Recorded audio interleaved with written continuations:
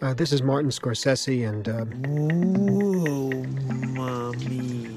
This shot was problematic. I thought, yeah, boy, we're in trouble now. And that's the way it came out. It was really nice. On this day, I remember was a breaking point with me. Of course, it's not true.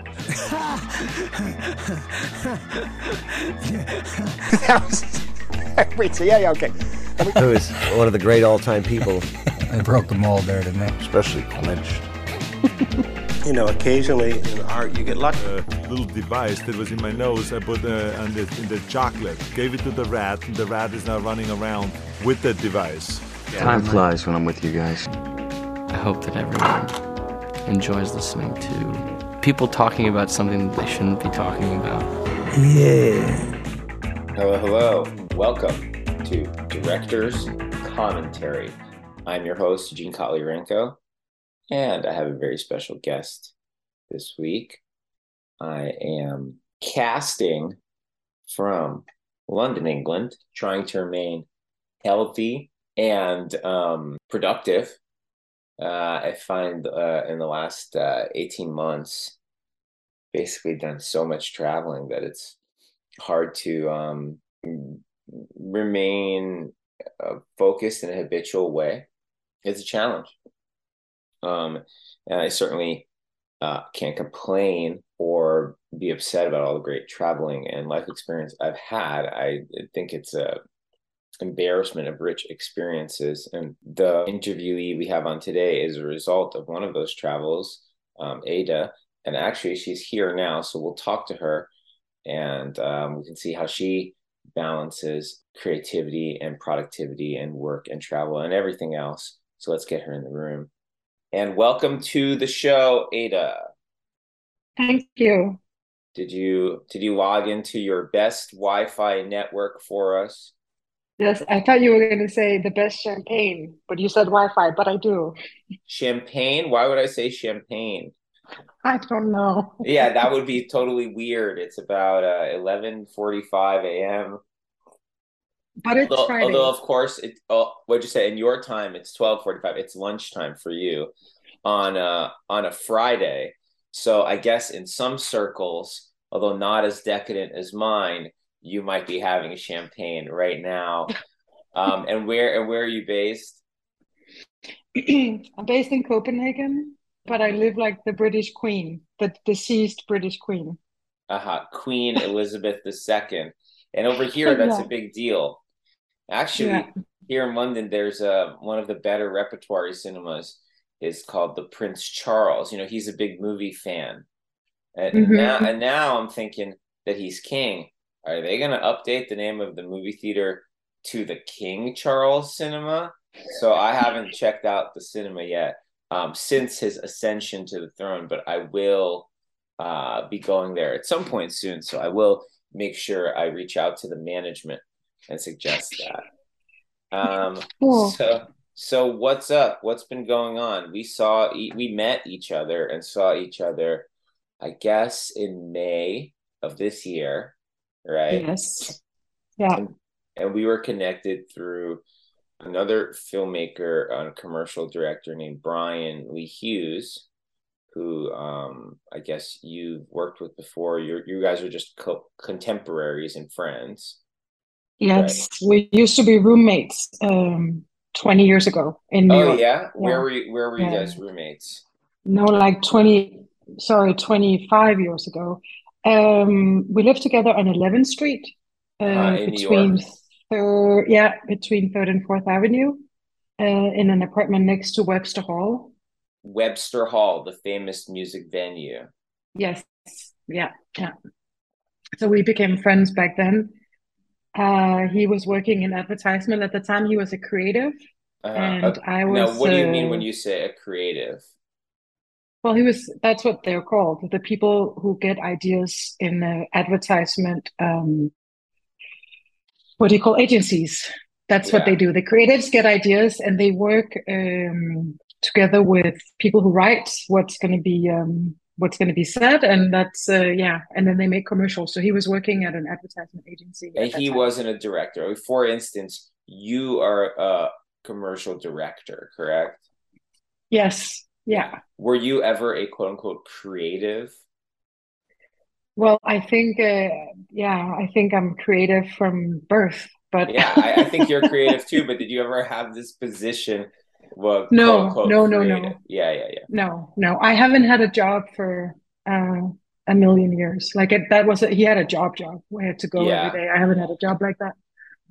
Yeah. I mean, how does one even get a job like that? Like, hey, you just show up and you say, well, I'm a create. I mean, how do you get that? How do you get a job like that? You just work in an ad agency as like a copy editor or something, and then one day you have lunch with the boss and you say, well, I got this idea for paper towels. What if we had a really big spill and then one little sheet of Bounty cleaned it all up? And then the boss says, "Oh my God, that's brilliant! That's so smart. Oh, you seem pretty creative. And what if a little green man, um, a little green man was handling all the bounties, and he was a funny little alien, and he had a great song, and the song went like this. It went." Oh, Bounty, my Bounty, you're so very clean, helping me pick up spills, and then the song was very good. It wasn't like that. And then they said all of a sudden, oh, you're creative. Is that Yeah, I kind of think how it maybe works? he went. I think Brian maybe went to some kind of art school. I'm not sure about his Oh, arts. education, but I think that his parents wanted him to be a doctor or something, and he A studied that. dog. No, a Oh, doctor, a doctor. pediatrician. Yeah, Yeah, yeah, and pediatrician. Yeah. he studied that for a while, and then he didn't want to do that anymore. Okay, well, you froze now, so I guess that's the end of the episode. You froze like you were encrusted in ice. You froze. You froze like a beautiful stop motion film that gets paused. Well, I am from the north, so it makes sense. You are from the Encrusted in north. ice. That makes I'm Yeah, so from the why north. were you born in Denmark? Well, Eugene, my parents were Danish, so that's how that happened. So you think you were born in Denmark because your parents are Danish? Yes, yes. Okay, that's good. And then what would you say is the most kind of memorable thing from growing up as not as a Danish person or even any other sort of identity marker, but just as a human being in your first, let's say, 13 years of life before you really, what would you say is a kind of the thing that puts you on the path that you're on right now? But don't pick anything from after age 13. We'll get to that. Okay. I grew up in a castle. Wow, in a castle? Yeah. Yeah, I grew up in a Renaissance castle, which is about 30 minutes north of Copenhagen. And when I was a child and people would ask me, people would ask me, where do you live? And I would say the name of the castle. And then they would be like, but, oh, what did your dad do? Like They assumed that it was my dad who got us the castle, but it was actually my mom. She was an art historian, and she was the curator of the National Portrait Gallery, which was in the castle, like a museum. Wow. So I grew up in a museum. I was just going to assume that she's the queen or something, but that's way more interesting. Yeah, you lived there because you had to. No, keep going. Sorry.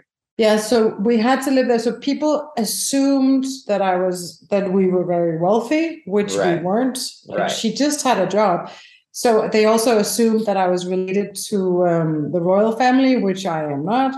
They also assumed, and then they assumed that it was my dad who kind of like got us the deal, but it was my mom, which was an interesting start in a woman's life from a feminist perspective. That, if something is happening, it points towards the father. But my dad was a lawyer, or he is a lawyer, and and my mom was a curator in this castle, and we lived in some very, like, there was a lot of people living there, like maybe I think about 14 families, and they were living in, the old kitchens from when the kings and queens used to live there, like converted into apartments, or old, like, yeah. So we We lived in very old buildings with very, very high ceilings and towers and fountains and wow, all this stuff. So I was kind of like, kind of embodied in history and just like excellence and art. But I was very different. And both my parents, and also I have a little brother, they're all academics, they're intellectuals, they're introverts, they all like read books. They were kind of like read books. Communicating. I do, but they were communicating on the same channel, if you might say, like the same radio channel. And my radio channel was so different. Mm-hmm. Even when like you were I was missing. Kid? Yeah. I wanted to have people and music and noise and dogs and like just life around me, and there was not a lot of life around me. But there must have been some sort of like, first of all, it's amazing you grew up in a castle. I was in a castle recently that it's called Hampton Court, where Henry VIII mostly reigned. And I was shocked to find out that up until the date of my birth, March 31st, 1986, lots of people lived in this castle. And then there was a big fire, and then they phased people out of living there. And since then, that was about 5 days ago, I've always wondered since then, who lives in these castles, what kind of contemporary non-royal people. And now how could I even dream that, Ada, you would be one of them?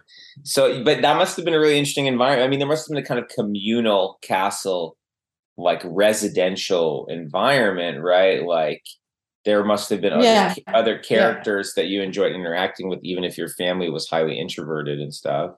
Yeah, there was like there was two other kids, a boy and a girl that were kind of my age. And a thing we would do, like when I was a child at night, like in the evenings, I would go and knock on the door of one of them, and we would go up into the park. There was a huge like Baroque park, and we would climb trees.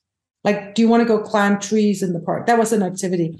And then also they had a fountain in the middle. There was a courtyard in the middle, and they had this old fountain where a lot of tourists would visit the castle all the time, every day, all year round. So they would throw coins into the fountain to make wishes. And we would get a stick and then take the coins out at night. Yeah. Go buy candy bars. So yeah, that makes total sense. That actually, that's probably how fountain wishing should work. Like someone should throw a coin in a fountain, thinking, as long as you have the mindset that you've made a wish, that's all that matters. There's no real wish power. And then there should be people who benefit from all these coins hitting this fountain, the sort of local citizens of the fountain, which is you. Yes. So that makes total sense. Yeah. Children should steal these coins and go buy candy bars and stuff. Now, what was your favorite candy bar as a child? I think Mars bar. Yeah, Mars bar. And then that has what in it? Nougat? That has nougat in it, or what? That had peanuts in it, no? I don't know. I don't know. Every country has its own candy. Yeah. But also at the entrance to the museum, there was a guard present 24 hours a day, because there's a lot of national treasures inside of the museum, like paintings and jewelry and whatever, crowns and all this stuff. So he had a little window, and he could see when we were taking out the money with the stick from the fountain. So he would come out every time and say, "You can't take the money out of the fountain." And we would lie to his face and say, "That's not what we're doing." Right. We're just examining each coin for its wish potential. We're trying to make sure that the people who threw these coins in are getting the biggest bang for their buck, and we'll certainly put the coins back. Now, did you have a favorite piece of art that you enjoyed when you were a kid, or a favorite piece of something in the castle that you would look at, or not really? I was told very much that this was it all had great value, all these old things. And to me, it was just a load of bollocks, because I was definitely searching for something else. Like I was searching for MTV. connection. Yeah, MTV and Connection, and like, and I really wanted a dog, and I couldn't get a dog. You know, like things like that. You know. Yeah, kids shit, of course. Yeah, a swimming pool. I really wanted a swimming pool. Right, They didn't have a swimming pool in the castle. I guess it doesn't make sense in Denmark. No, but that is an interesting thing. I do think as children, and oftentimes throughout the rest of our lives, there is this sort of in human nature, a kind of dialectical attitude we have toward like what's available to us and what we desire, right? And we just very kind of subconsciously, if something is all around us and available to us, it's very hard for us to embrace or appreciate it or see it in any light outside of the casual when we're in the experience. Now later on we can look back and be like, wow, that was amazing, or wow, okay, that was a special thing. But in the moment it's extremely hard to appreciate. Like I every time, and I haven't done this in a while, maybe like 2 days, but every time I take a shower, I try to appreciate hot water, which is an amazing thing available to probably most people who listen to this podcast, and definitely most of the patrons. To be able to access hot water is a very special thing. Just on command, you turn a knob and it's there. And you know, most points in human history that wasn't available. And hot water is a very amazing, special thing for the human body and the human soul.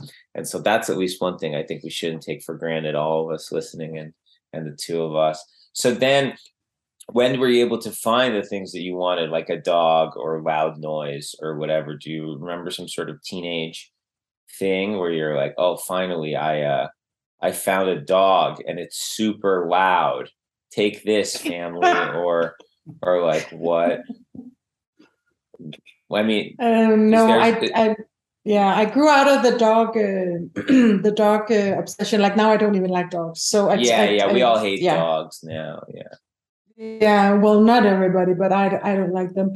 But I think the loud noise came when I moved to New York City a month after my 20th birthday. Like that was my bye castle. Why did you move to New York? We're talking about like late 90s or mid 90s, late 90s, or mid 90s, 95. The kind of Marc Jacobs kids kind of era. Kids came out that summer.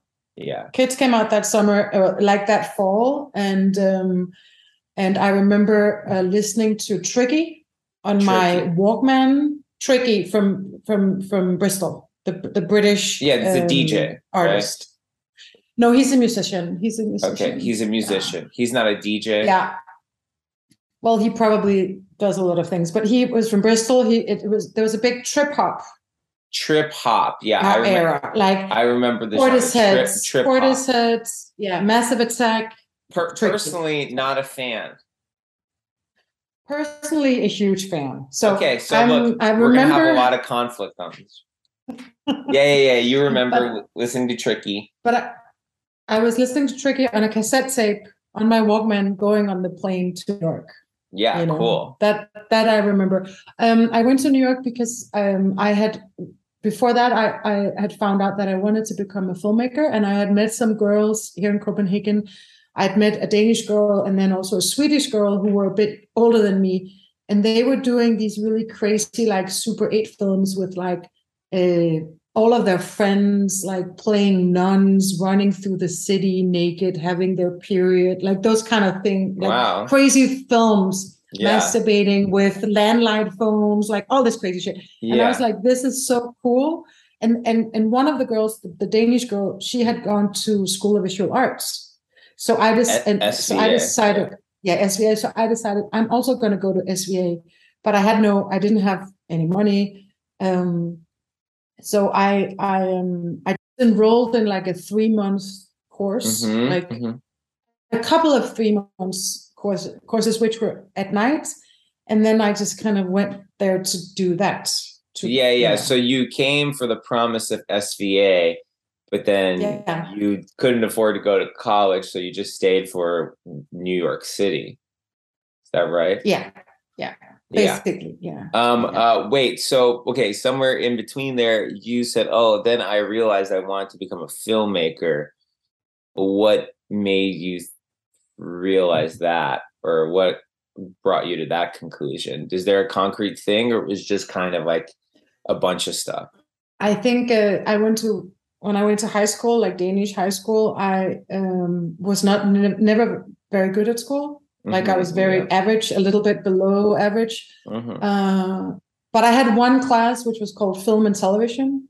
Oh, that's and I nice just remember I had and I had a really great teacher, and I would just remember that we were laughing all the time.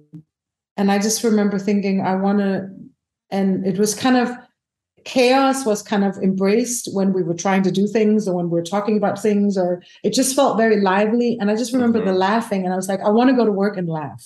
Like, that's what I want to do. Yeah. I want to do things with other people. So I just decided I want to be a filmmaker, but I didn't know anything about anything, Yeah. So no, that's interesting. So you kind of embraced it from the aspect of the process of doing this will probably be fun, unlike school, which mostly stinks. But you did have, and I can't speak enough about this. You did have kind of like a teacher, like a breakthrough teacher who accessed some part of your interiority that said, wow, yeah, this person is showing me that there is a way to learn that's fun, and it has to do with this subject or this creativity or whatever. Are teachers paid good in Denmark? I assume from just my kind of stereotypes of Europe that teachers get paid well there, or normally. I don't know. I don't think, not particularly. I think they're okay. This was high school, so you have to, it's different to teach in high school than it is to teach in, preschool or whatever. What is it called? The other, like in grammar school, grade school. In America, we have elementary school, we have middle school, we have high school. But other places. Okay, so middle school, I think you get paid more if you're a high school teacher, but it wasn't like a situation where I was seen, like he was like, oh my God, you have something extra, like nothing. Nobody saw anything. I didn't mean like that. I just mean like certain teachers like make the experience of learning fun, and that gives students access to a curiosity and excitement, which is the fuel for a life where you can be your own kind of motivator, or your own kind of boss or something, because so much of school is about like, they're your boss. They tell you what to do. Here's the assignment. Here's the deadline. And like, we're trained from a young age to like have the boss tell us what to do. And then when you do a good job, you'll get a good grade. And that's like the reward kind of system there of like, being subordinate and stuff. And then I think sometimes there are good teachers, and I certainly had a few in my life, who activate a part of your mind that doesn't have to do with just fulfilling the assignment that the boss gave you, but thinking for yourself and being curious about ideas and just things that it could excite you, and it has nothing to do with like fulfilling a job or being subordinate or feeling good when you get a good score, and I think those sort of experiences can be extremely formative, even for kids who don't care about school, who don't like school. Personally, I was a great student. I loved school, but but I still found those experiences with teachers who are much more kind of, I don't know, Socratic, I guess, in their methodology to be way more meaningful to me than just like normal schoolwork and shit. So I want to just make it clear that on this show, Director's Commentary, we celebrate great teachers, and we root for more great teachers in the world to open up children's minds and inspire them to be curious. I mean, in our profession, or I think in most creative professions, but more and more, if you look at the world, right, just in terms of like job trends and employment trends, the democratization of the internet in the last 25 years and the way it's hit every single sector of, life and the economy, more and more people have to freelance, people have to become their own bosses, their own small business owners or whatever. And that fuel that you're driven by your own interests and your own curiosity, and then you have to sort of take on a whole set of responsibilities and suddenly become like the manager of your own life or the boss of your own financial, income streams and stuff, is really challenging. And you have to have the drive within your spirit that, whether it is curiosity or creativity or the necessity to eat food and pay rent, whatever those things are, you need to be driven by those things. And you're not going to have a kind of like, most people are no longer going to have like, the traditional kind of like master slave relationship with the economy. The further along we get in the trajectory that we're in right now, the less relevant a kind of like 9-to-5 office job is to most people out there. Sorry for the sidebar there, but so then you saw these cool girls making their transgressive Super 8 videos, films, and you thought, okay, SVA, that must be the cultural mecca that I it is cool when, I had a thing like that too when I was a teenager. I was like, I have to save up money to get this camera because this camera shoots 24p. And it was like this new technology and it'll look like film, even though it's digital. And I have to get this camera. Once I get this camera, then I can, get onto the path of being a real filmmaker, which is, you just get fixated on a certain idea that's outside of any realm of like real knowledge that you have. And then you just aim for that, But I thought it was a smart move because starting your life in New York, starting your life in New York City is not a bad thing. Like it was fun. Yeah. What was fun about it? Did you immediately just fall in with a creative crew or what happened? No, not at all. I was very lonely and I couldn't, I was scared because New York is so big but I kind of like that. I like being, tipped over the edge or something, like having to figure things out. Like I had to find out everything. I had to, find out where to live. I had to find friends. It took me a long time to figure it out. I remember walking around by myself so much in the beginning and just like going to bookshops and going to, I remember everything was so available. Like, I've always been very like into fashion and like I would go to the Ada Soby store in Soho and look at the dresses and put some perfume on, and it just felt like magic. It just felt like a magic world. Yeah. And also like there was so many bookshops, so you could go and look at like, books and talk to weird people, and it was just very, very. It was like a landing on the moon in a way. It was very magic. Yeah. They hadn't priced out all these bookshops by the evil Jeff Bezos yet, or by the evil real estate developers. They're probably, maybe like 20 bookshops in New York right now that you can really say are real bookshops. I know. Back then, I'm sure there were like 300 or something like that.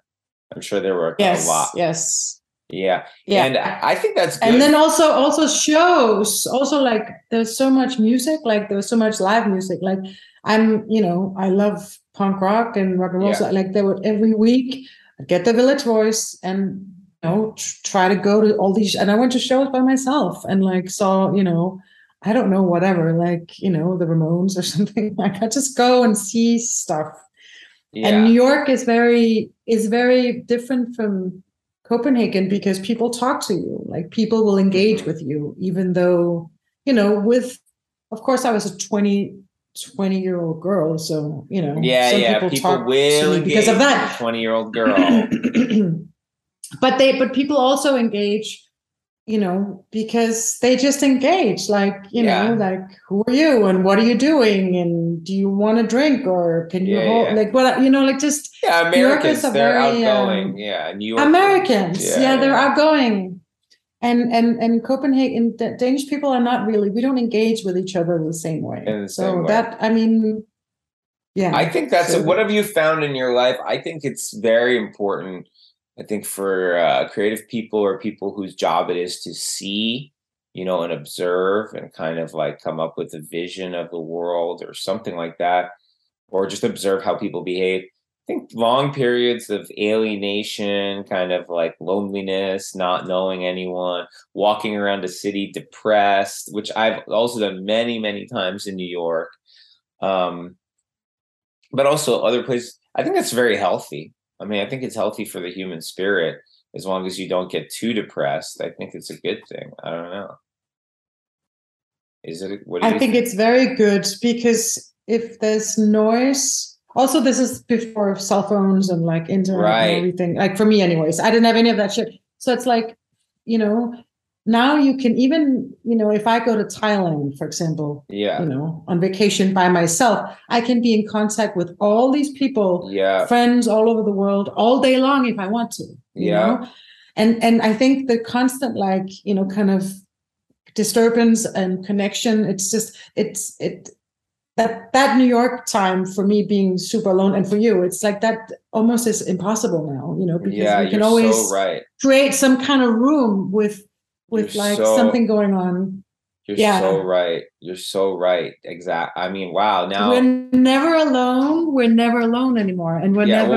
Well, we're fully alienated. But yes, we can always make a little bit of social kind of connective noise in our interiority if we really wanted to, and of course we do really want to because we are social animals.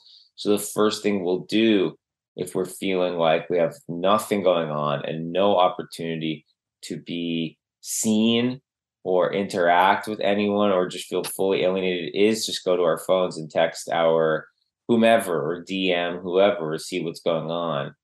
I think it's true. The era that I'm talking about where I was extremely lonely walking around New York and basically didn't know anyone, there were no smartphones. It's pre-smartphone. It was, I think I had a Nokia brick.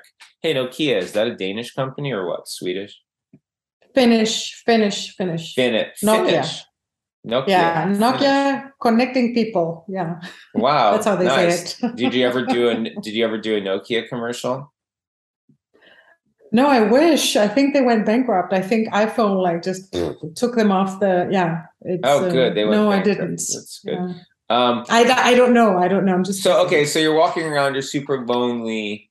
You're also meeting people. You're learning. You're going. Did you go to? Were there any good movie theaters in New York at the time? Do you remember movie theater experiences?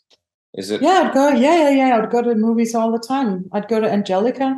Yeah. And watch kids. Yeah. I mean, you know, all the time. Yeah. And then what's the, so you said you want to be a filmmaker, and then what's the step where you're like, okay, I'm starting to be a filmmaker now? What is that step? That came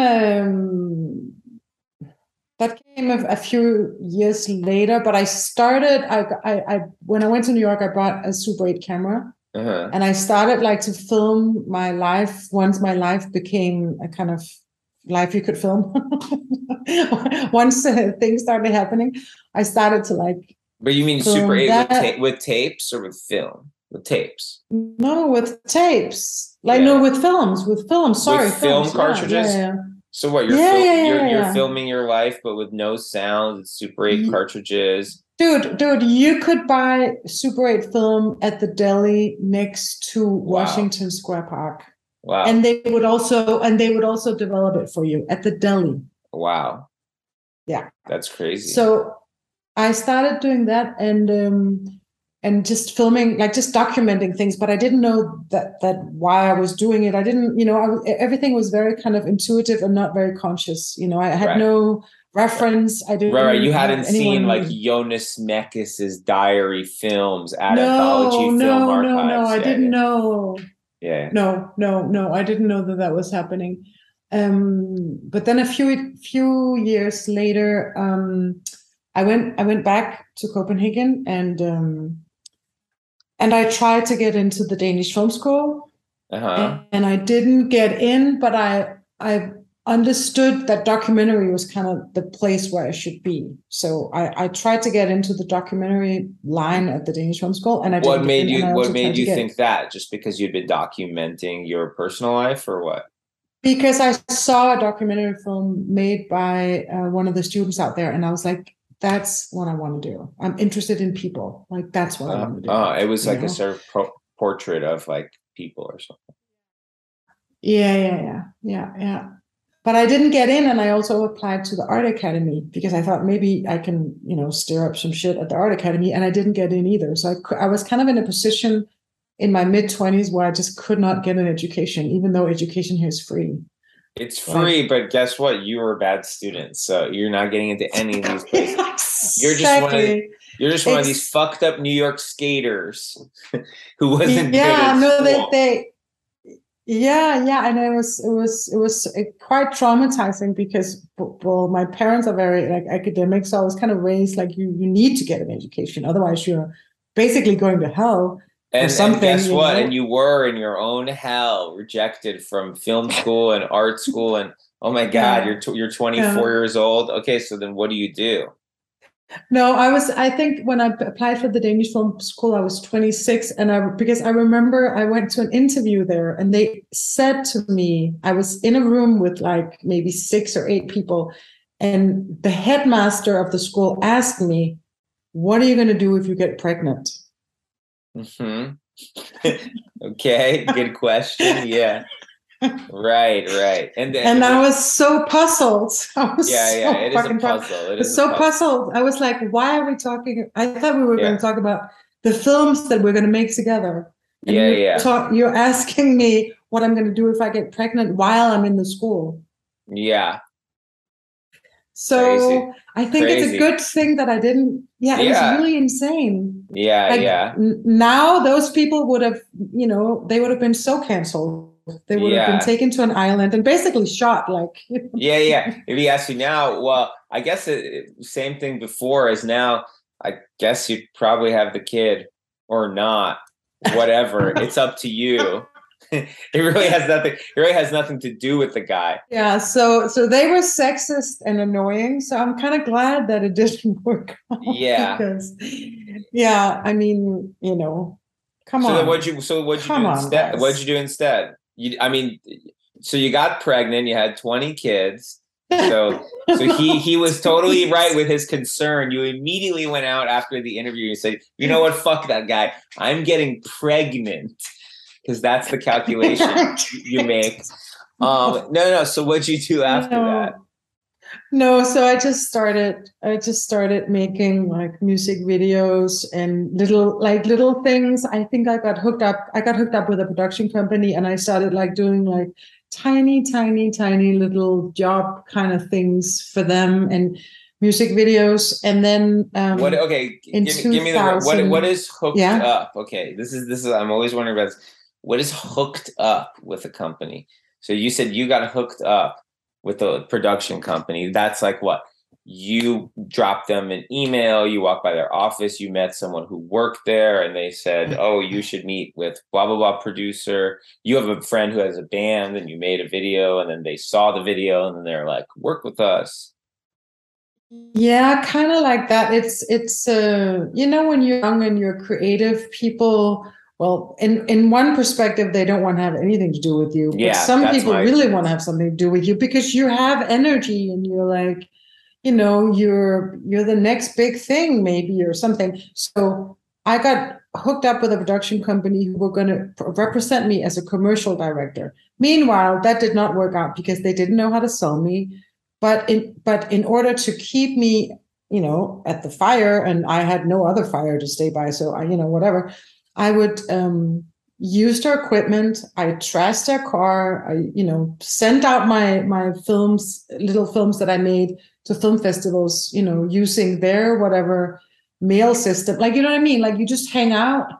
And at the office. I often hung over at the office, you're often hungover, you have stories to tell because you were out last night, and you're just, kind of like just you're calling it I'm going to work, but you're not really getting paid. You know what I mean? Like you're just hanging around. You're hanging, and they hope they can. Yeah, and they want you around, but they're not smart or good enough to get you the jobs that you want. So you're kind of just like, no, you're kind of trying to figure out ways to exploit them before something happens. For something before until something good happens, you're like, I might as well take advantage of the situation and make the best of it. Yeah. And then one of these things, somewhere along the way, you have some sort of breakthrough, which is what, through the company or by yourself, or no, by myself. I decide to go back to New York and start and make a documentary. Kind of an unfunded documentary, but it. I went back before this kind of like very formulaic moment in documentary, which we're living in now. Where you have a kind of like a Netflix type of documentary you can do, or you have a type of like whatever. There's only like, two sources for funding for documentaries, which is probably PBS and HBO in America. And then all documentaries are like unfunded. Like, you know what I mean? I think now someone goes into making a documentary and they're like, I'm going to get funding. Like I know like the route I need to take to like get funding for my documentary. And I think probably back then, which is, I guess you're talking about like the early 2000s or something, mid 2000s. There probably weren't very many paths to get funding for documentary, but there's like an opportunity on a resource level. You no longer have to shoot on 16 millimeters. So, did you start shooting your documentary on film or on digital? Sweetheart, I'm from Europe. We have national funding. So you can get funded nationally. We have something called the Danish Film Institute. Okay. There's the Swedish Film Institute. There's the Finnish. We have national funding for that kind of stuff. So you can actually make a living being a documentary filmmaker, being nationally funded. But I didn't get funded because I hadn't done anything. But I got like a little tiny from the, like they have different like systems, and the lowest system, I got like a tiny, kind of grant of maybe $1,500. Yeah. And then they also let me, they have facilities. So they have like government supported editing rooms, grading suites, kind of like, so that you can go through a production getting, getting help to get that stuff done. So I really wanted to make a film about who is a loser and who's a winner, because that's always been very interesting to me. Like, who gets rewarded in this society and for what? Because I found that a lot of my friends are not very good at playing on society's terms, but they're actually very brilliant and often the most fun people. So I went to New York and I did a film about two of my friends, and I called the film American Losers. And it was an hour long. Wow. And that started my career, because that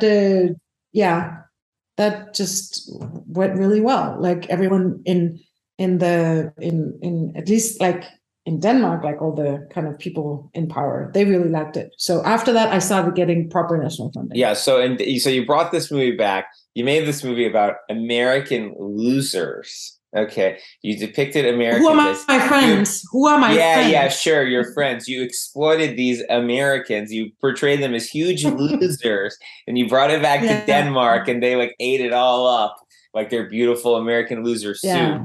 No, but did it play somewhere? Like at like a theater or on TV or something like that, or at a festival or something, and like, or was it played at a bunch of festivals. I was in it played like in festivals all around. It didn't win any prizes, but I remember, and I remember that it like a few years later I got an email, or my producer at the time, I had a Danish producer helping me produce it, but I paid for it. I always pay for everything. Yeah. Credit cards, borrowing money from my mom, that kind of stuff. Like I had no money. $1,500 Danish grant that can only go so far. Yeah, that can only go so far. I got an email from this programmer from Toronto Film Festival who said that he wanted to program it a few years later after it came out, and that program was going to be called Films That I Wish I Had the Balls to Program Once the first time I saw them. Like he had regretted not programming it. Hey, because he felt it was such a good film. And I was like, me and my producer were like, okay, do you know how much you could have helped us? If that does nothing for us now, buddy. No, it doesn't. No. But he actually said that it deserves a place among the canon of the most compelling and creative contemporary documentaries. Yeah, I found the email just because it was a crazy story.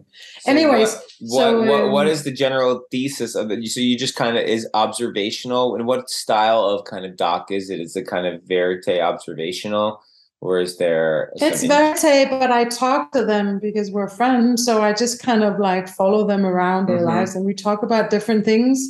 One is in a band, one is a girl and she's in a band and, is struggling in New York City. And the other one is a guy who has moved into the countryside and kind of like is living as a recluse. And we just hang out and talk.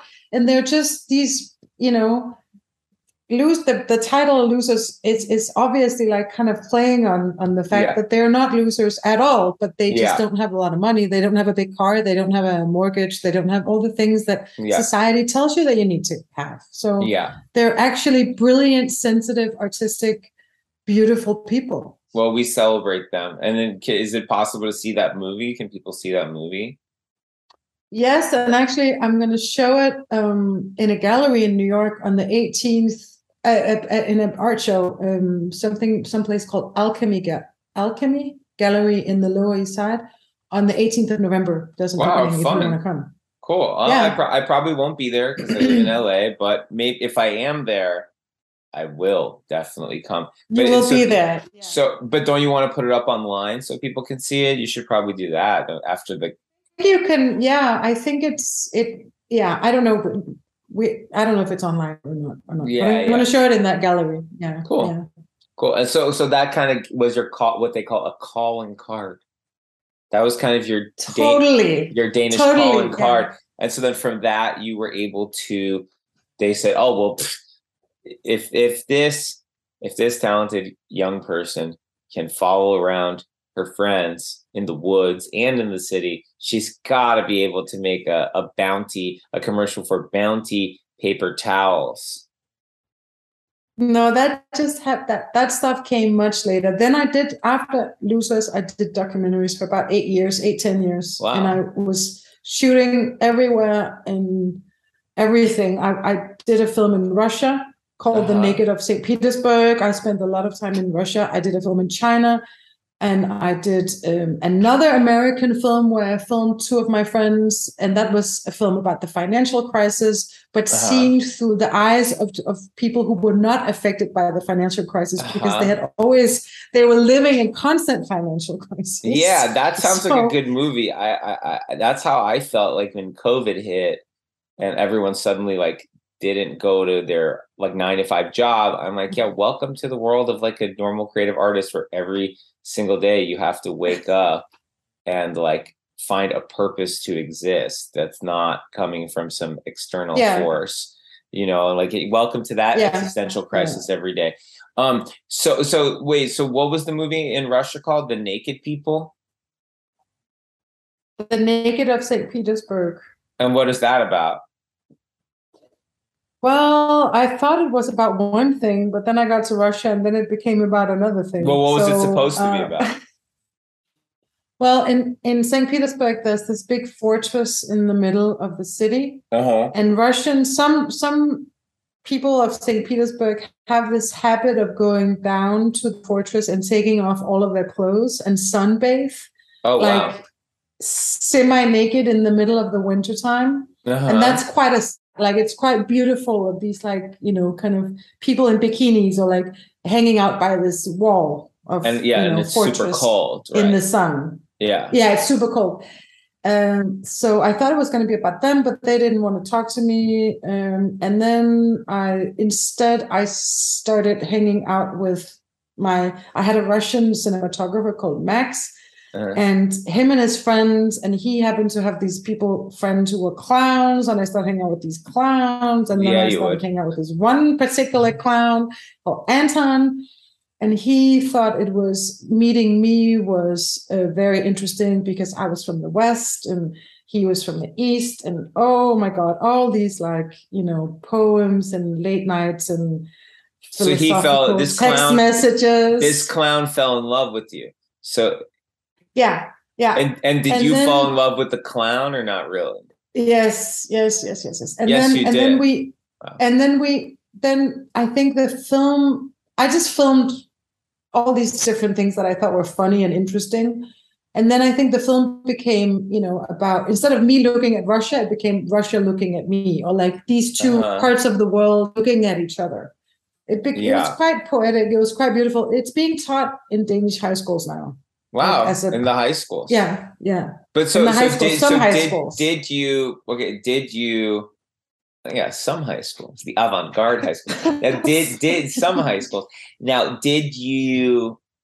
So it did evolve into this thing where you're exploring the evolving love story between you and Anton. Is that the idea? Like that it's not really. I don't think it was about a love story so much. It was more about like being puzzled and interested in each other's perspective on things. And I think I remember like he had just gotten divorced. Russian people tend to get married very early because then they can move away from home and be respected as adults. And I remember he said to me that he felt like his old life had stopped, but his new life hadn't started yet. He was in a vacuum. Yeah. And then he met me and I pushed him into the new life. Wow. Not as a woman. As a woman, not as like a love interest, whatever, but as a point of inspiration and interest. Yeah. Like just she's opening up my senses again. Yeah. Right. That's the thing we were talking about before, the curiosity, the interest, the excitement to live and to think and to drive yourself to get out of a vacuum or into something good. That's I think that is one of the great driving forces of life. Yeah. Yeah. And I think that as a woman, I've been to Russia many times and I have a bunch of friends there. And what happens often in Russia is like within the first few days, some Russian guy takes you around the city. Like I've had that happen to me in Moscow and in St. Petersburg. Like they will, you know, show you the city and they will be like, they're so proud, you know, here's this castle, here's the summer castle, here's the this, the that, the. And then you end up going into a museum and they show you a painting and then they start crying. Wow. Like that happens. Yeah. Yes. And they will say like, I saw this when I was a little communist pioneer when I was 6 and it's about this, it's about war, it's about love, it's about internal, and then they start crying. Yeah, well, the Russian soul is deep and emotional and vitriolic and highly complex, and it's enacting many of its internal conflicts right now externally in the world. And we wish that the Russian soul finds peace as soon as possible, so that the world can have some peace. But yes, I'm familiar personally with many Russian people, and look, I think people all over the world have really passionate it's funny, like, you say something about the Danish character, or like Americans are outgoing or Russians cry at a painting, and I just think, I don't know that I can I just did it, but I don't know that I really believe in like a kind of like national character. It is an easy way to kind of like categorize things. And I'm sure that there's some sort of like evolutionary kind of inherited trait thing that happens depending on like geography and weather and whatever. But I think the things that make a person look at a painting and cry probably, I want to say, are very internal to that individual and also universal to the human experience, and maybe have less to do with kind of national traits. But that's just me. You know, there's a whole group of sociologists and ethnographers who I'm sure would beg to differ. But I do feel like I want to believe that people are driven more by their own personal experiences, and then by just something that's universally common in the shared kind of human experience than by certain national characteristics, because borders, you know, are imaginary and language is, you know, fully constructed. But anyway, that's just a fear. What's the thing you did in China? I did a film, a very short documentary. It was kind of this thing where the Danish kind of film documentary, the Danish, what is it called? Copenhagen Docs, which is a big film festival here for documentaries. They did this program where you could get selected, and then you would get like hooked up with a director from very far away, like Cambodia or China or Burma or something like that. And I was part of that program, and I got hooked up with a Chinese director. And then I went, he came here for a month, I think, and then I went over there for a month, and we had to figure out how to do a film together. Like, and we couldn't agree on anything. But he was really, really great. Like, we became really good friends. He had a brilliant sense of humor. Like, we connected so well as human beings.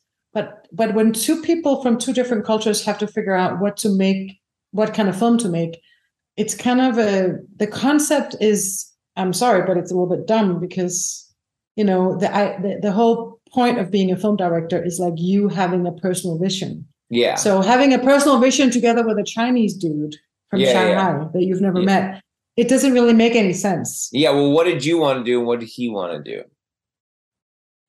I don't remember what I wanted to do, but I remember that he was sleeping all day. He was sleeping all day? Yeah, he was sleeping all day. And then I also remember having spent a good chunk of time in China, and then being told by somebody, well, in China, to say no is very rude. You don't say no, you kind of talk around the no.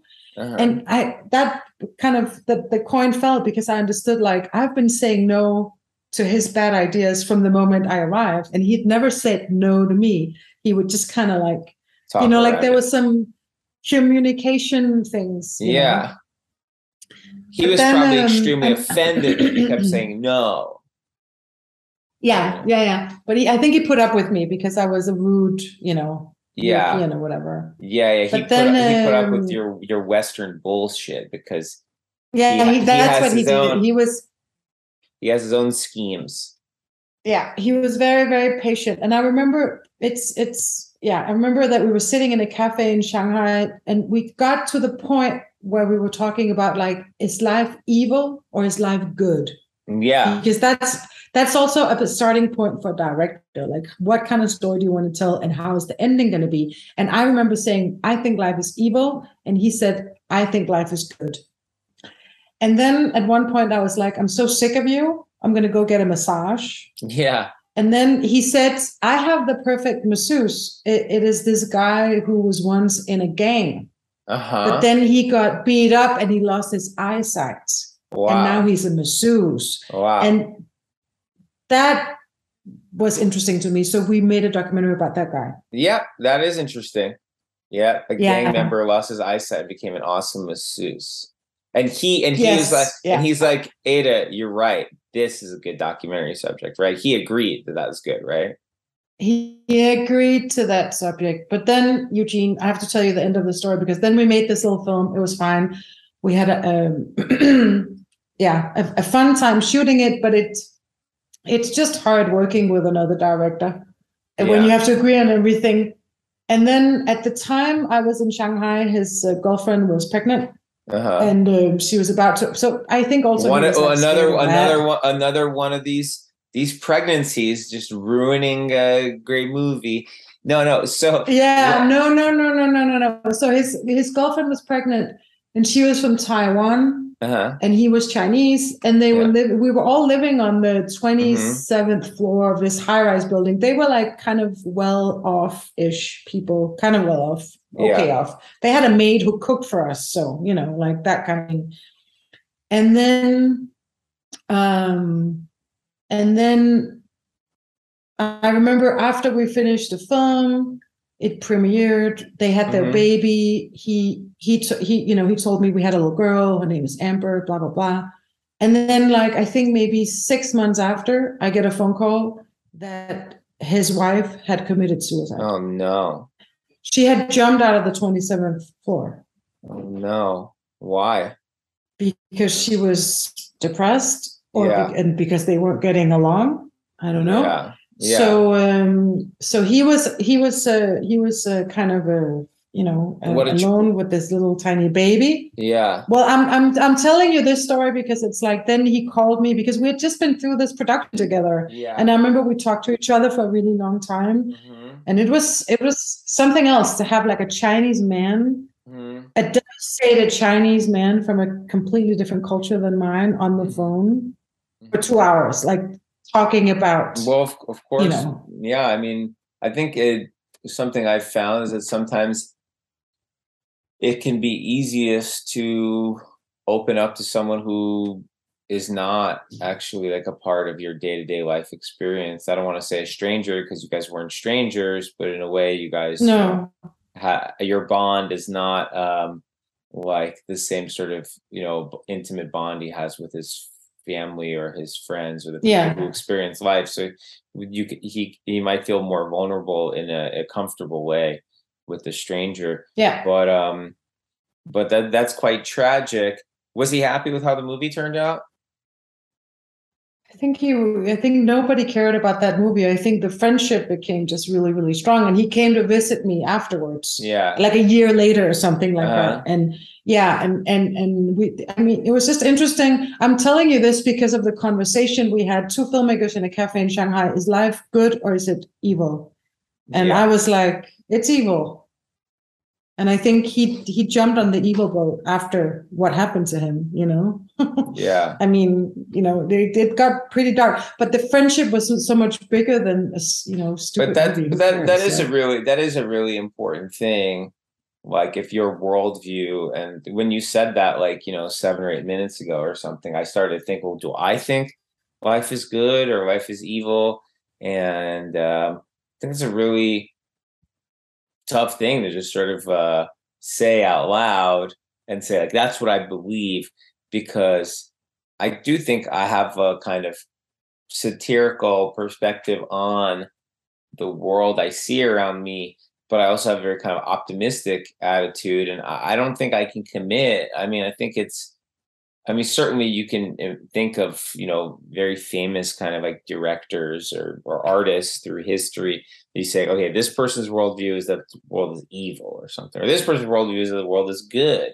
But I don't know that I see things in that way. I think you have to, on some level, everyone has to have a little bit of both, or a little bit of access to both, I guess what they call the yin and yang of existence, which is but I think we all have access to both, and I think we're all trying to balance both. But I think when it comes to the ending of your movie, what do you give people hope, or is it a tragic ending? And I would lean towards the tragic ending always, and I think that's where it comes in. Like, do you believe life is good or bad? Well, okay, look.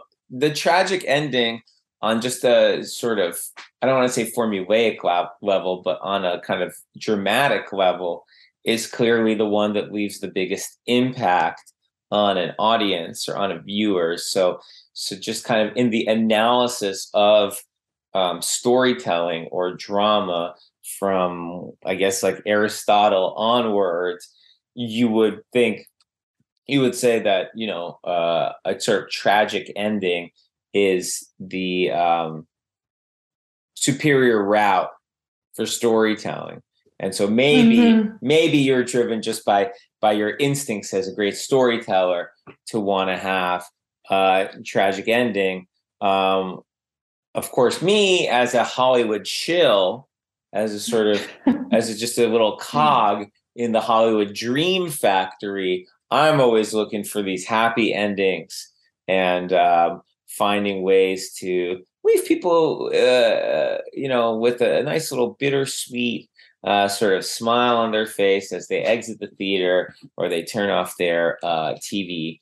And so, anyway, I hear you, and probably your instincts towards tragedy are, I don't want to say correct, but are backed up by thousands of years of human experience. And I mean, look, there is an end to life, and that end is death, and death does make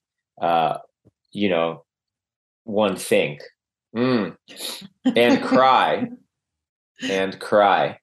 So I guess that is tragic. No, what if we found out tomorrow though that after death there's something else? Then would we all start thinking life is good? If we that depends what that else is. But I think maybe there's something else. Like we found out it's actually 1,000 years of unbelievable torture. Unbelievable pain and torture. Okay, so then you made a movie in China, you did a movie in Russia, in China, you went back to America.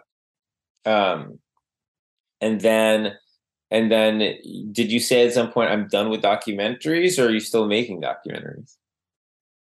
I said at some point I'm done with documentaries. Why? I was just so tired of it because it's so lonely. Like you're always out in the field and you're busting your balls and you don't get paid very well.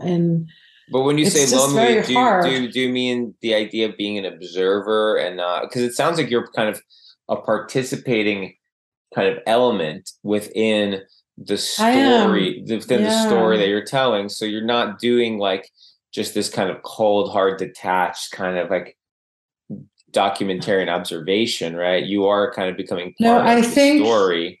Yeah, I think that that it's the burden of making art alone, like going away to a foreign country and being the only one whose burning desire is to get these shots in the can or this film done. Like I needed to be more collaborative. I needed for other people to also want me to make the film. I know, the sacrifices were very big.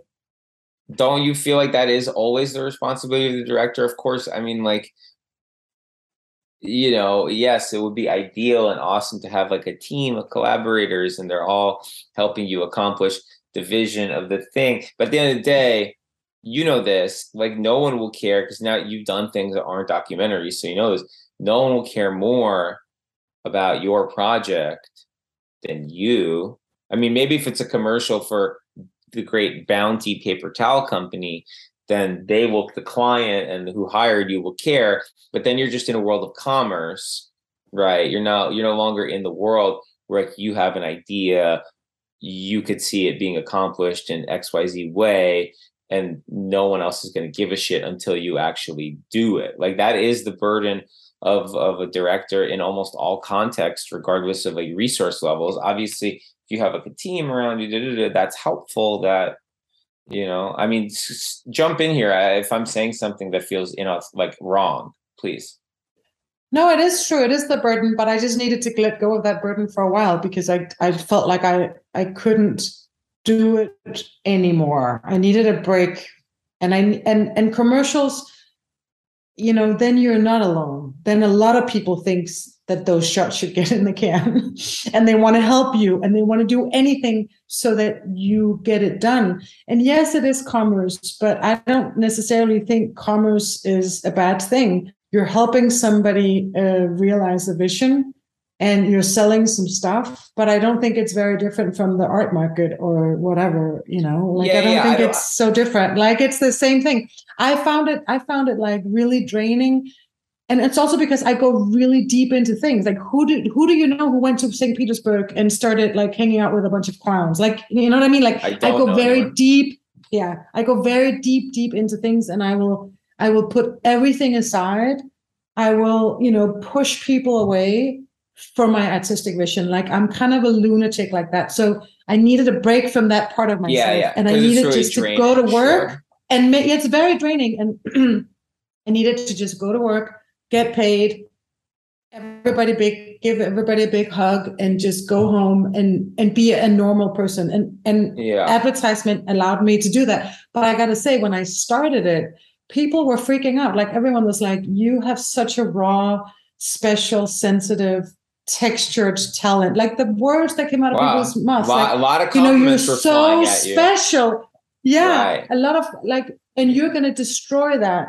You're going to destroy that in this like new commerce world. Yeah, and they were concerned for your artistic purity, not understanding. And I was like, no.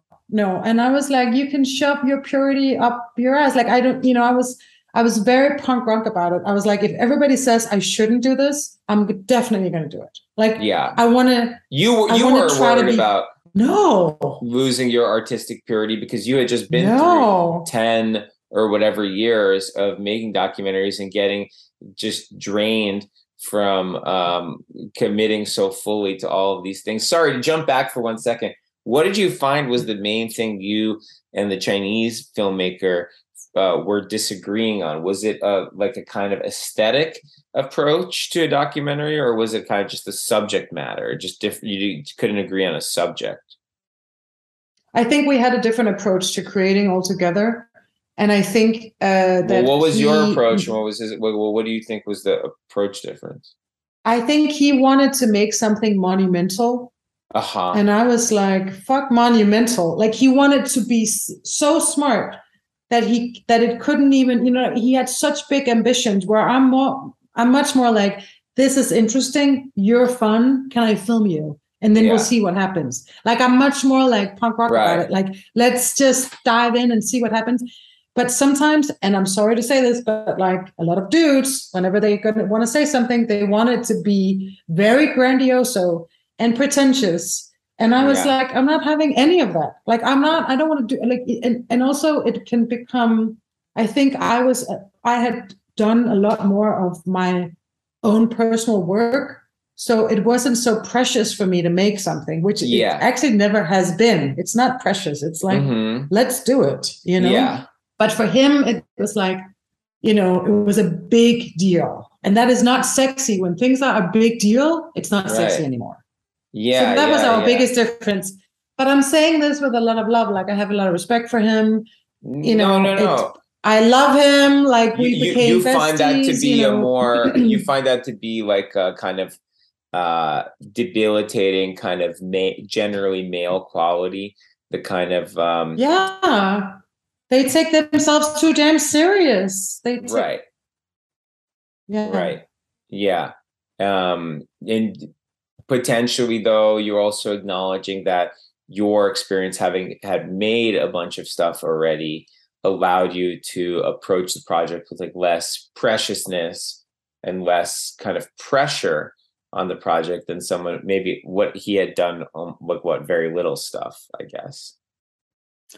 He had done a film that was in Cannes, one short film I remember, but he hadn't done a lot. And he was actually a commercial director. Like, he was doing a lot of commercials, and commercial directors usually have a lot of issues with being commercial directors because they want to be artists. Exactly. They have a chip on their shoulder. So when they get an opportunity to do the art thing, they want to make sure it's extremely meaningful and extremely which is stupid. Which is so stupid. Yeah. Clearly, you guys kind of.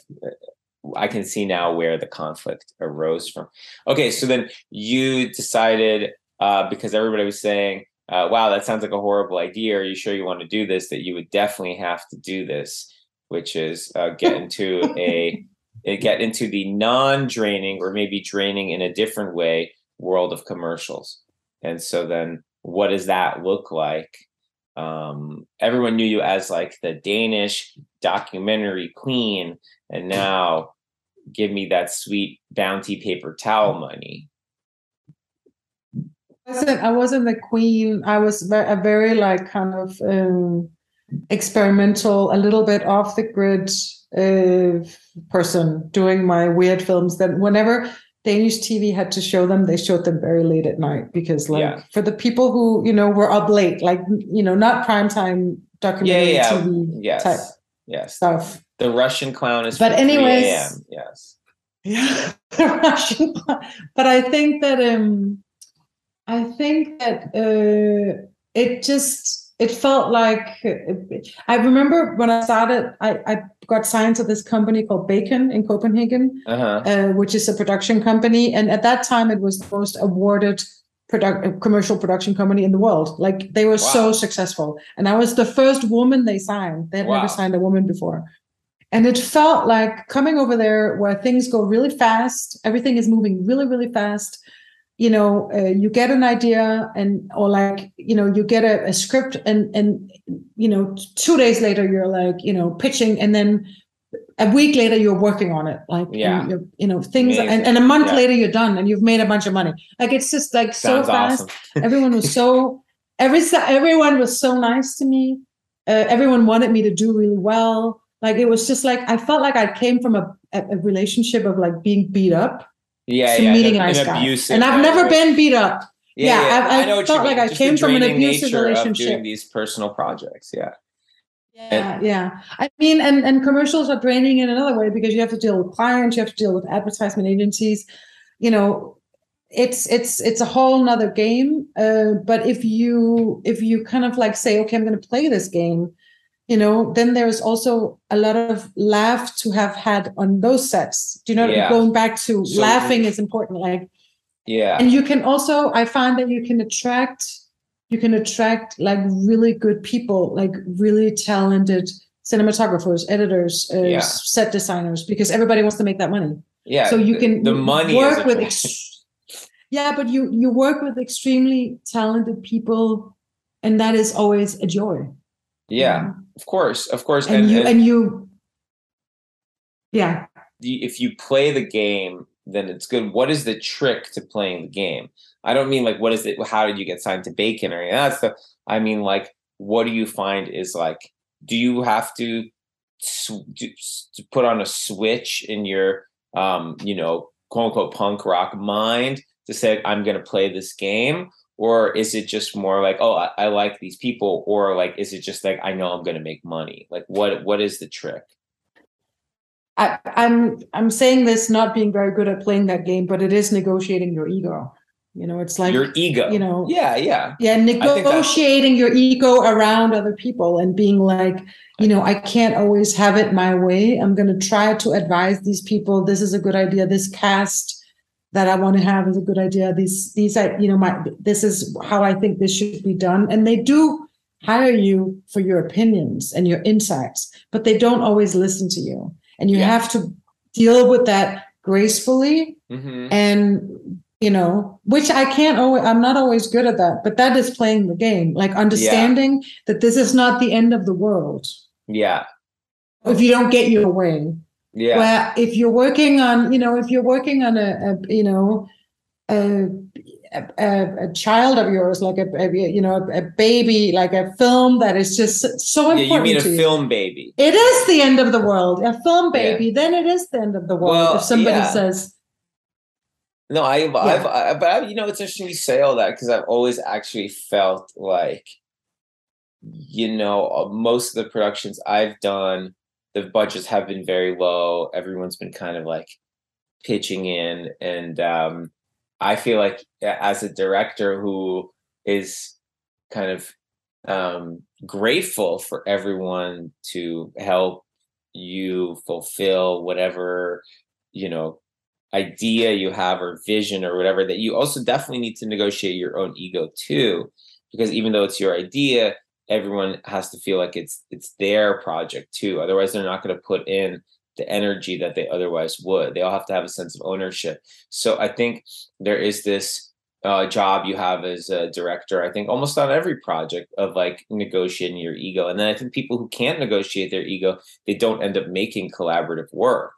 You know what I mean? They end up kind of like pushing through whatever original idea they had like 6 months prior, or like when they first came up with it, but then they're actually being blind and deaf to the opportunities of collaboration and the kind of possibility of discovering things outside of their own ego. And so I do think that quote unquote, that way of playing the game probably applies to all forms of directing, although I'm sure on commercial, those experiences of having to do that are accelerated times like 100, because you're constantly dealing with a client who you're kind of beholden to and stuff. Do you, and totally unrelated question, but this is what you were talking about after that, do you feel like these relationships that you're making with these super talented cinematographers and production design and editors and stuff, are these relationships you feel like you're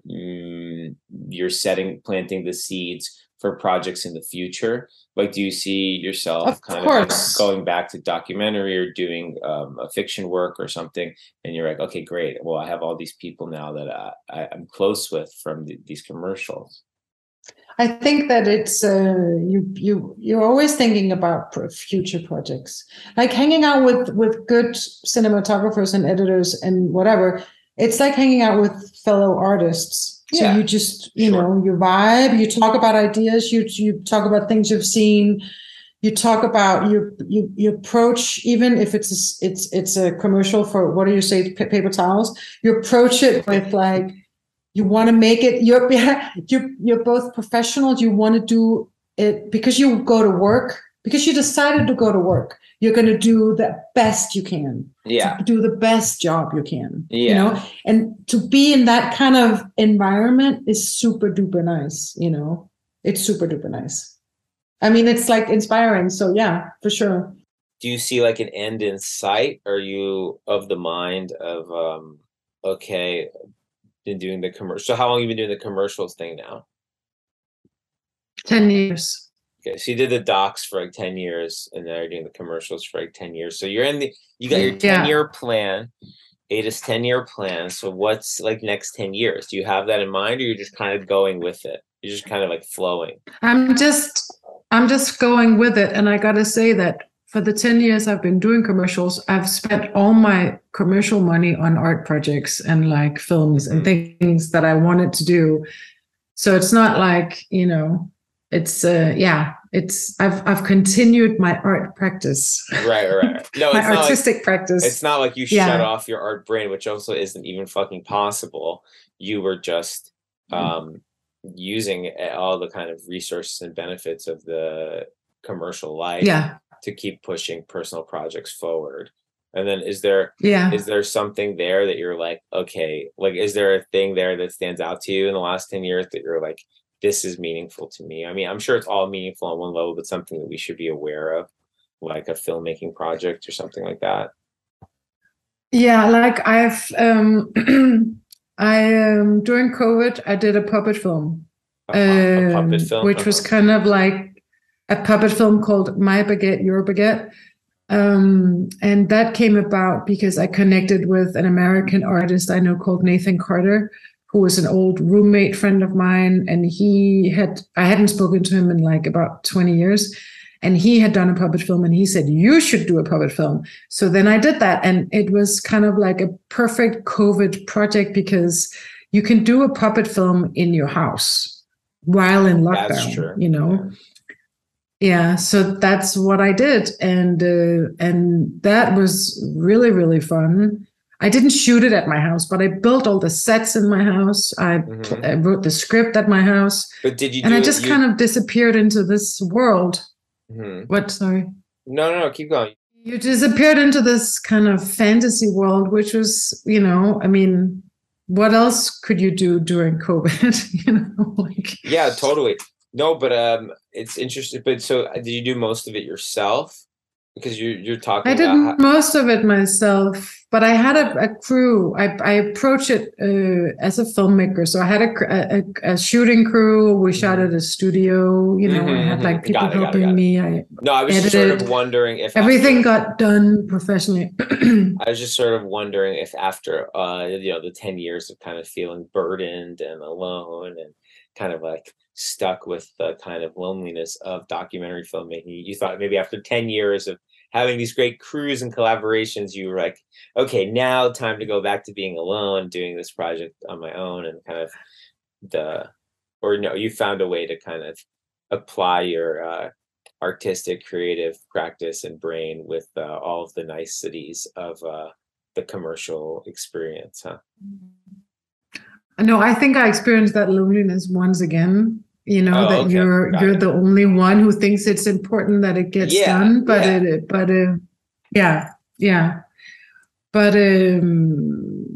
but once you get an idea and you feel it's important, then it's like, you know, I don't know, I go crazy. Like I'm just gonna do it. If I feel like it needs to go into this world, I just do everything I can to get it done. Totally. I mean, that is the driving force. I think that probably all directors and creative people can agree on. Is like, I mean, that is the passion, that is the driving force, right, behind it. Yeah, and you become kind of a maniac during that time. You become a crazy person. Like I remember when I was writing the script. So the film is about sexism in the advertisement industry, which I've experienced a bunch of.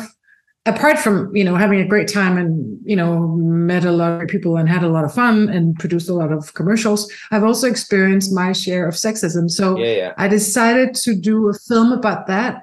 And while I was writing the script, I remember like everyone who crossed my path, I was like, please read the script and give me notes. Like I needed notes from everybody, you know, like why?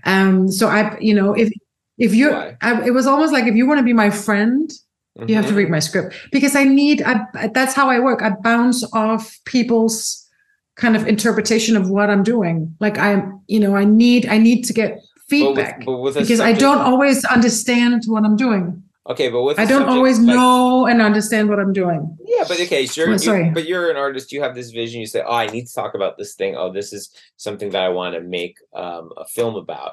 Okay, but with the subject like sexism in whatever context, then you're showing the script to people, like, don't you think there's also a possibility that some people are going to look at it and be like, I can't give notes on this. Like, I can't, do you think there are people who on a certain level, like, prevent themselves from being truthful in response because they're scared of like a touchy subject, or do you think you don't really have friends like that? You think all your friends kind of are just, they don't give a shit and they're just going to be honest with you?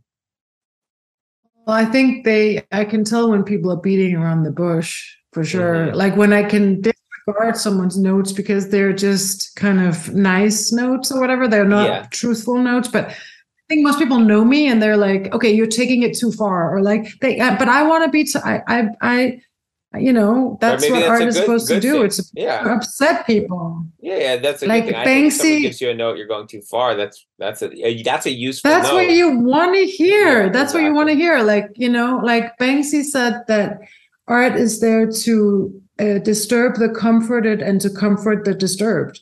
You know, I think the kind of art that I want to make is supposed to disturb, but I might disturb too much. And I hope my friends will tell me, you know, along the way, or like fellow artists will tell me, like, I need to have those conversations with people to understand what it is that I'm doing. And that's how I work. Like, I work very intuitively, very, very intuitively.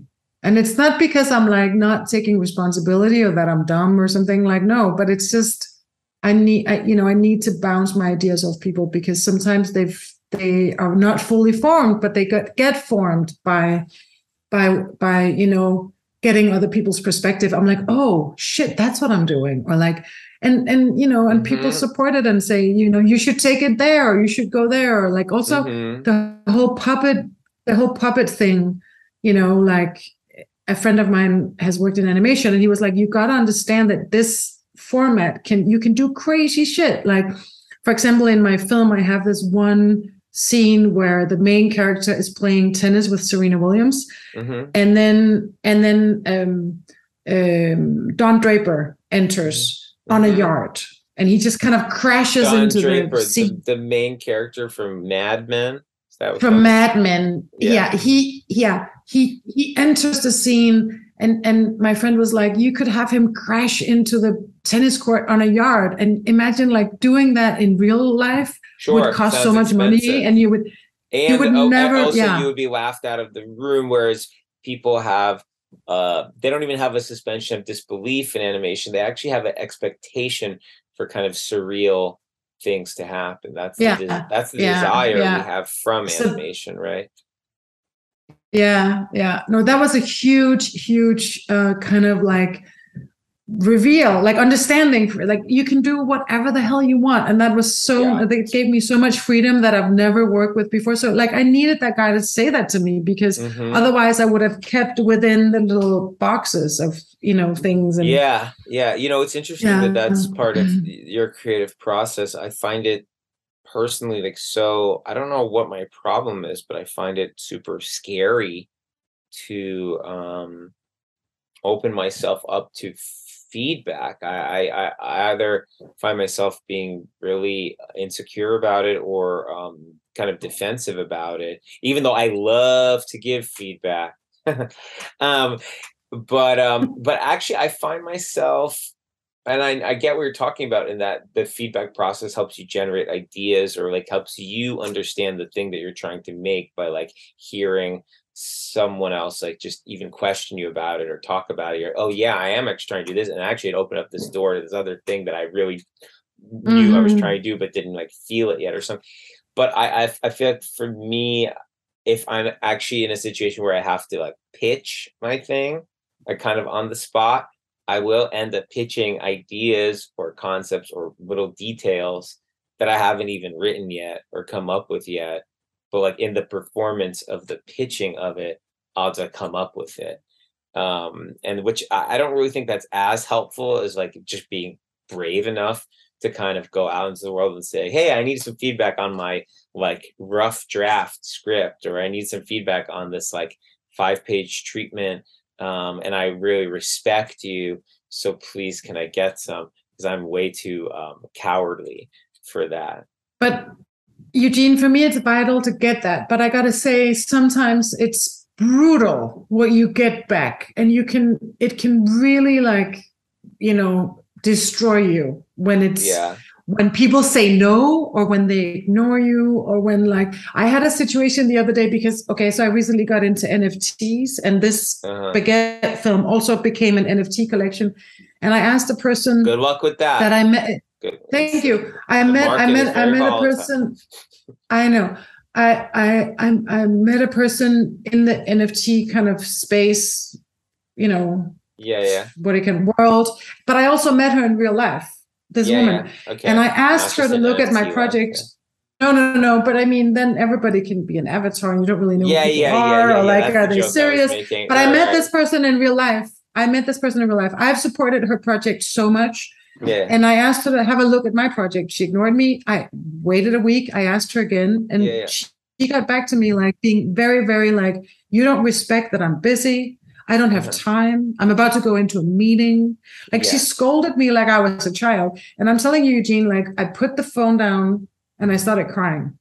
Yeah. And I am not a crier. Like I don't cry. I cry for 15 seconds 2 to 3 times a year. Like I'm not somebody who, but I was just like, and I've had enough. Wow. Like I'm trying to, talk to somebody about something that is very important to me. I don't know, but that's the response you can end up getting. Like you can get people telling you to fuck off. She told me to fuck off. Yeah. And sometimes it's just like, it can be so brutal when you're kind of presenting the world with something that is so important to you, and you're very sensitive about your work. And then people just kind of like, tell you to fuck off. Like that is so. I think that this happened 2 days ago. Well, I think fuck her, also is the probably the ultimate response. Like fuck you.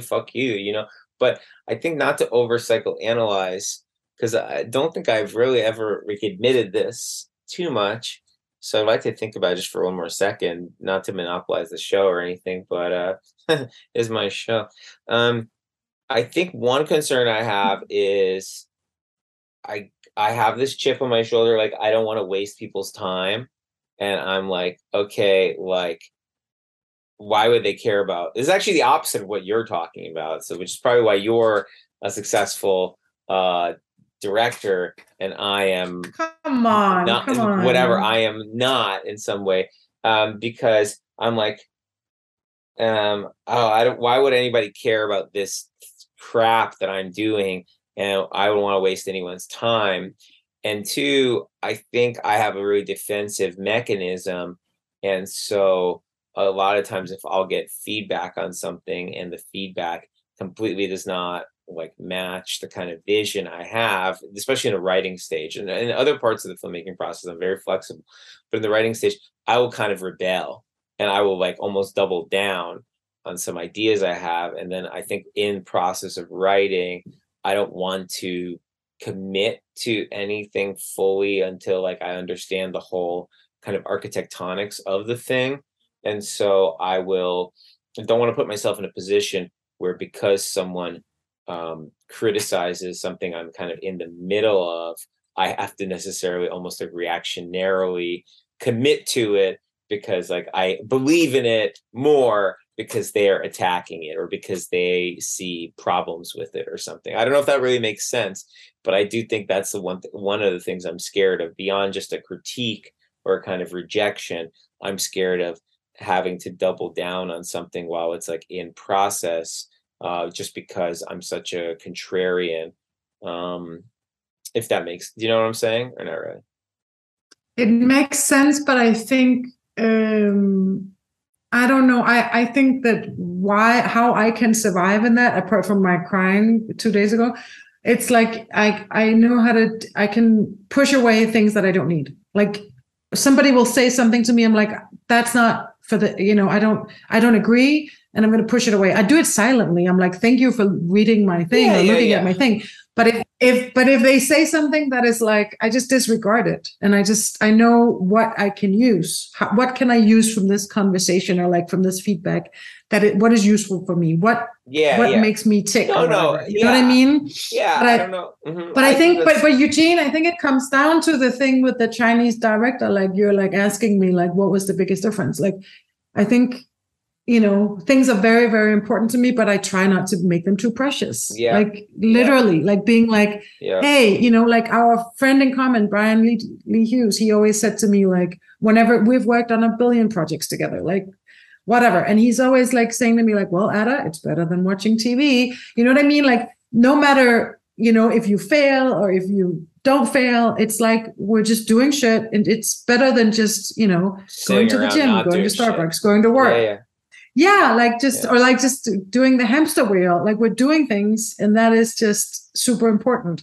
And who cares if it's good or bad? Like really, like no, I get it. No, I agree with you that you can't put too much pressure on a project, or you don't want a project to be overwrought for sure. Like if you find yourself just excruciatingly like overthinking stuff, that's really bad. I guess. Yeah. I guess just being, I don't know what it is about the writing process. I think all other parts of the filmmaking process, I am extremely flexible and open and encouraging of any sort of collaboration. But something about putting words down, especially in script format, feels really, I don't know, weirdly naked to me. And that's probably why the last like zillion movies I've written with other people, because then it's not, I don't feel as much vulnerability in the process. But anyway, I think you just kind of, you get more comfortable with it. I don't think people change, but I do think certainly with a lot of processes in life, the more you do it, the more comfortable you get. And that's for sure true. Like, aren't there so many things? I mean, I was fearful about many things until I did them, and then you do them and it's fine. Yeah. Is that true? Yeah. No, I think it's, I don't think I'm very fearful of stuff. I think I'm more, my battle is more like balancing, finding balance in, my ego and my expectations to the world, because being an artist is also just, the lifestyle is brutal because you don't know, if anybody's going to like what you're doing. You don't know if your shit's going to sell, a lot of people, don't care. Like, I remember telling you when we met, like I did the Baguette film. I was so happy and proud that I came out with this like strong kind of, statement about what it's like being a woman, and I did it with humor, and it also helped me. Like, it was very cathartic. I tried to sell it to Adult Swim. They said, oh, it's interesting, but it has too much message. But the fact that you're a woman is interesting to us. So can you write something else for us? And I thought that was such an insult, because I was like, you want to work with a woman? I am a female and I just did this. So, help me, like, get like. Well, they don't want to help. They don't want to help you they don't want to help you with the thing that you already did, because they don't have an No, but they could buy it. They could buy it. They could buy it. But the thing about these companies, they're like 99 times out of 100, they need to have some sense of ownership of a thing to put money behind it. That's just how they are. They obviously, otherwise they have no sense of personal value or stake in the thing. You know what I mean? They have to have their own. But then they could. On it. Then they could say, "Let's redo it." They could say, "Let's redo it." Yeah, let's see it as a pilot. Like it. Maybe they're lying to you. Maybe they said, "Oh, if we manipulate this person enough with our imprint, then we'll like what she did, and then that way we'll feel like we earned our paycheck. We are in control. We're in control. Supported women. We supported women. The final product, and last and least, we supported women, because that actually is the corporate mentality, regardless of what the flavor of the month, like that they're saying the thing is. The real mentality is that they need to put their imprint on, and they need to put their ownership over it. Otherwise, they're not comfortable with supporting it. And I don't think that's necessarily just true of Adult Swim, or it's true, I think, every single, especially corporate creative entity. Otherwise, people start entering existential space. How there's very few companies that feel. I mean, look at the market now. Like, this is probably the least conducive moment for independent film, because, like, even companies that 5-10 years ago were buying independent films no longer doing that. They're just buying scripts or IP or whatever, and they'll have these scripts sitting around for 10 years, and then suddenly one project breaks through, and it's about singing frogs, and then they say, okay, like, don't we have that script laying around about like singing turtles? Let's get that script out about singing turtles. And they'd rather spend $100,000 to have that script laying around for 10 years than to pay someone $2 million for something that they already made, when there's a risk that thing, isn't going to do anything. They don't want to take the risk on something that's made outside of their system, because they don't see the reward in that.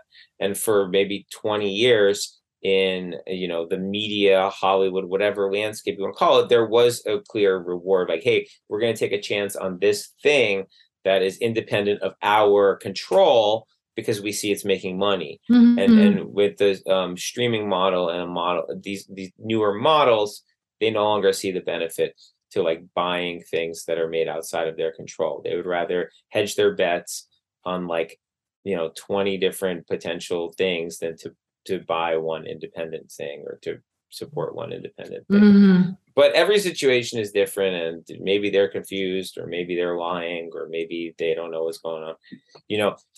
It's you can look, if we have to sit around here speculating and analyzing every single one of the projects of ours that's been rejected or passed on or like modified and then fucking dragged around the block, like I could be here for 10 weeks, like as you know. Let's do it. No, let's not do it, because I don't like dwelling on that stuff. And I'm sure every single person who's been on this cast can sit around and do that, because the life of a filmmaker, especially if you have your own ideas, is a life of rejection. And then anything that you can kind of push through and finish, whether it's on your own or through the system, is in its own way a beautiful little bundle of joy. It's a little nature's wonder. It's a miracle. It's a little baby. And so I wish you many more babies. I wish me many more babies. And I'm happy that you came on the show, Ada. I really appreciate it. You talking. Thanks, Eugene. It was so fun. It was so fun. Connect on all this stuff, and looking forward to next 10 years of projects. Let's keep each other in the loop. Yes, definitely. Hey, and will you do my catchphrase with me? Okay, it's okay. We say here on the show, sometimes we say, if you keep watching them, we'll keep making them. So on 3, we'll just say that at the same time. Okay, are you ready? Okay. 1, 2, 3. If you keep watching them, we'll keep making them. That's right. Okay. Bye, Ada. I'm gonna do my little outro now. It is funny. Thank you, Ada. It is funny that like the framework of these calls, these Zooms, is completely corporate, and so leave meeting as opposed to leave call, which maybe is something from like an earlier, more intimate era of quote unquote video chatting, like Skype would be like leave call, whereas Google probably later on would be something like leave chat, like video chat, which is another form of kind of like intimate communication, but now it's leave meeting. And in a way, these are, of course, meetings of the mind. We thank Ada for joining us on a kind of hazy-minded Friday that I'm experiencing. But yeah, I do think I appreciate everyone comes on the show and is able to open up like that and talk about their memories and their experiences. And I think when we talk about our strengths, we should also be able to talk about our weaknesses, and being able to have an opportunity to reflect on that, hopefully on some level is interesting or instructive or insightful to other people. People maybe hear a little bit of something they recognize in our conversation. And also, I think on a certain level, I don't want to say helpful to ourselves, because I don't know if we can really help ourselves at the end of the day, to stray away from who we really are. What does it help yourself away from who you are? But I think it offers food for thought and a bit of reflection. I've been trying to see freaking Controversial Flick Blonde for 5 days now. I wanted to do it before the show. I haven't been able to, but I hopefully will soon enough. Did watch a delightful Preston Sturges movie last night that I want to recommend to everyone, The Palm Beach Story. It's one of his better constructions. There's a bunch of problematic things in it and a few sequences that aren't that funny, but the things that are ingenious in the character and plot construction kind of transcend all those problems, and it's truly worth the first act, the last act, and a bunch of stuff in the second part of the second act are really hilarious. And I think it's one of his lesser kind of acclaimed works, Palm Beach Story. So I recommend everyone check that out. Thank you everyone for tuning in. I'll try to make the gaps between episodes way shorter. I know there's a long gap in September, so hopefully I'll try to compress a few more episodes in quickly in October. I apologize to everyone for that, and I appreciate everyone listening and watching this cast. I'm Eugene Kolorenko. This is Director's Commentary. Goodbye.